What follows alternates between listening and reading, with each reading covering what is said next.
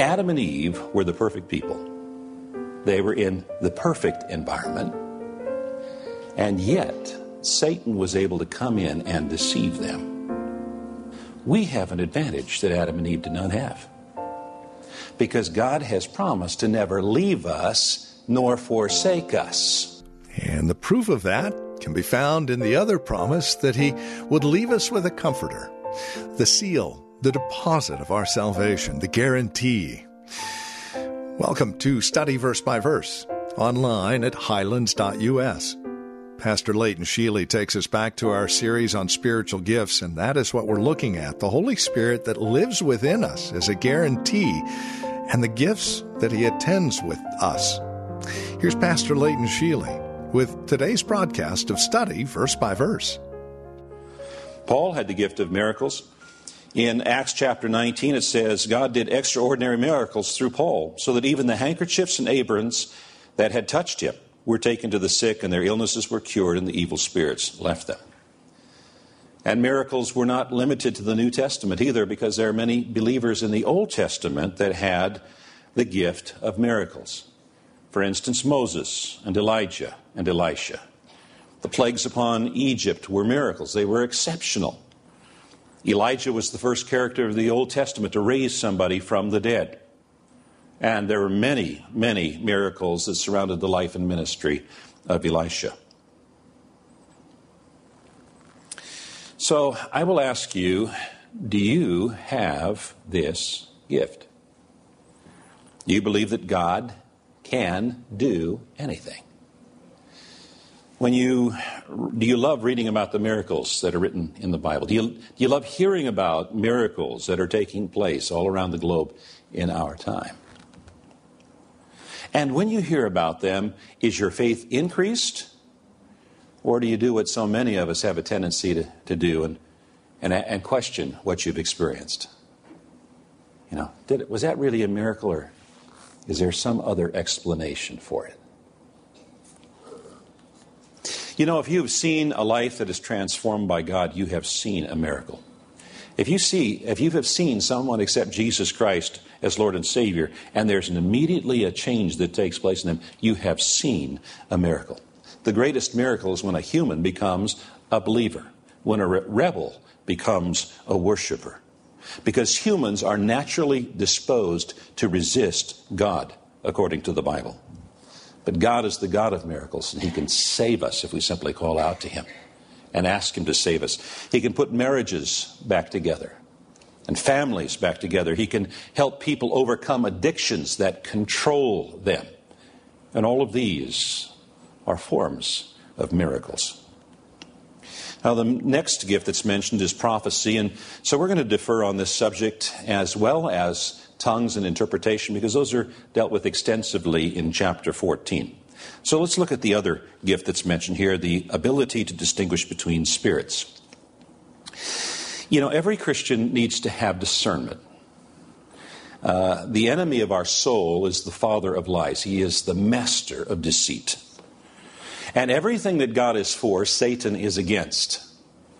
And everything that God is against, Satan is for. But Satan is conniving. He's deceitful. And he knows how to seduce. Now consider this. Long before there were 10 commandments, there was only one commandment.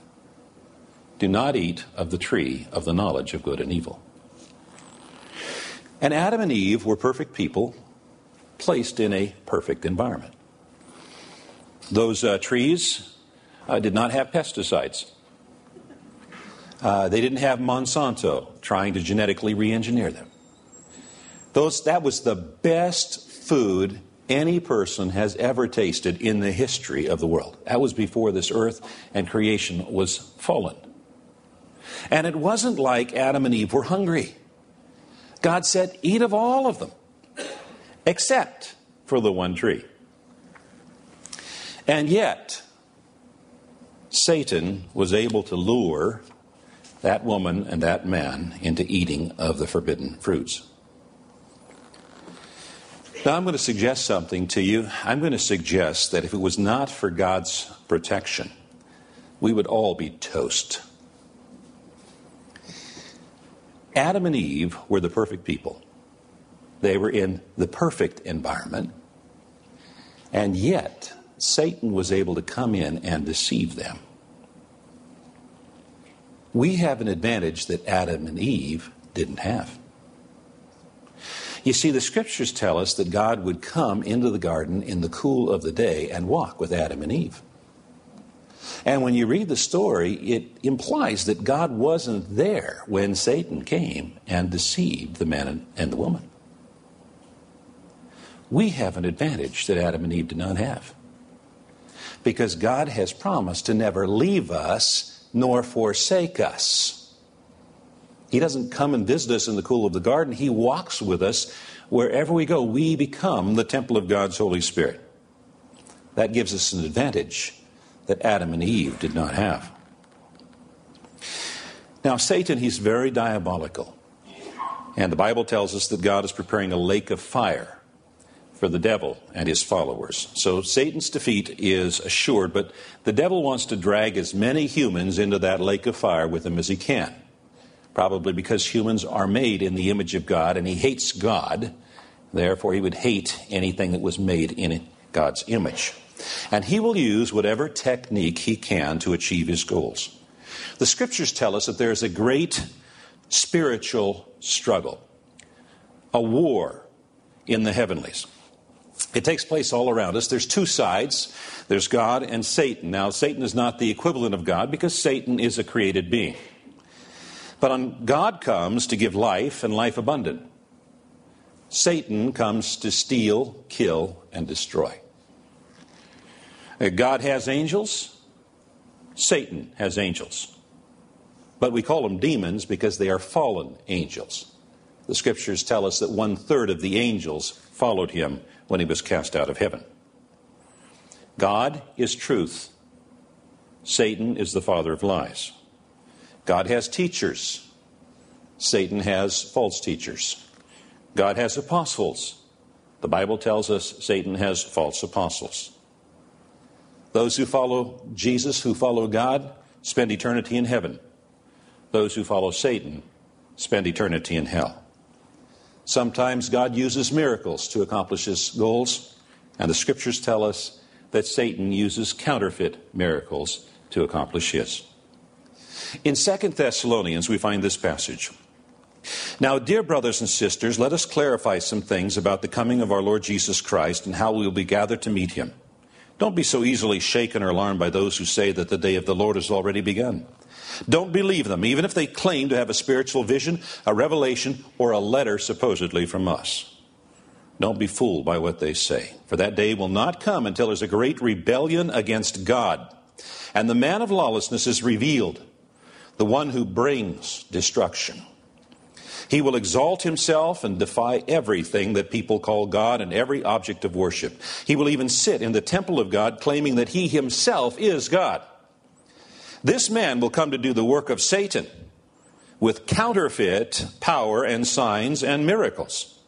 He will use every kind of evil deception to fool those on their way to destruction, because they refuse to love and accept the truth that would save them.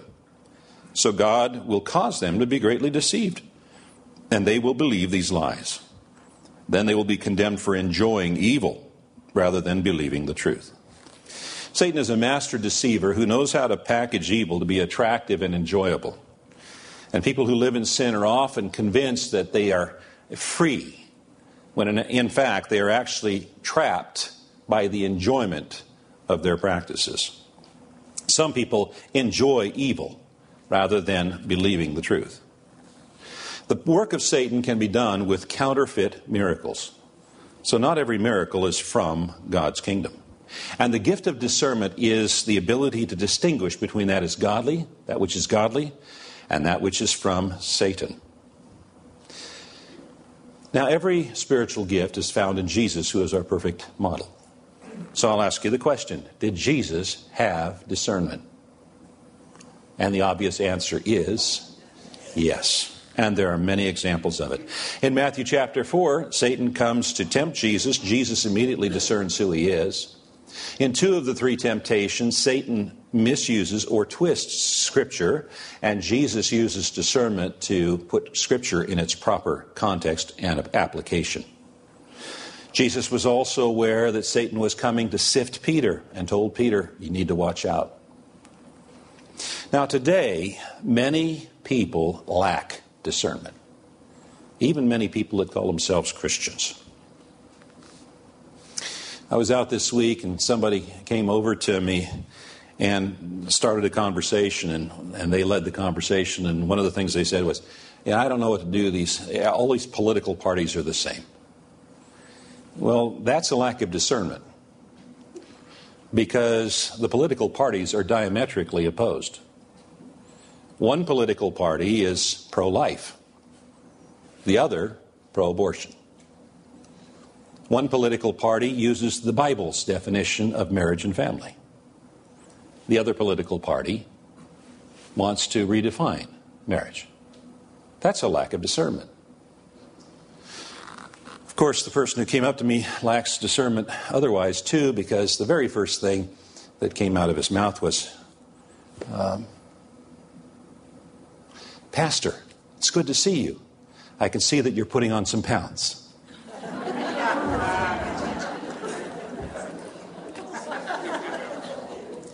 It would have been nicer if they would say something like, Pastor, I can see there's more to love. It's something,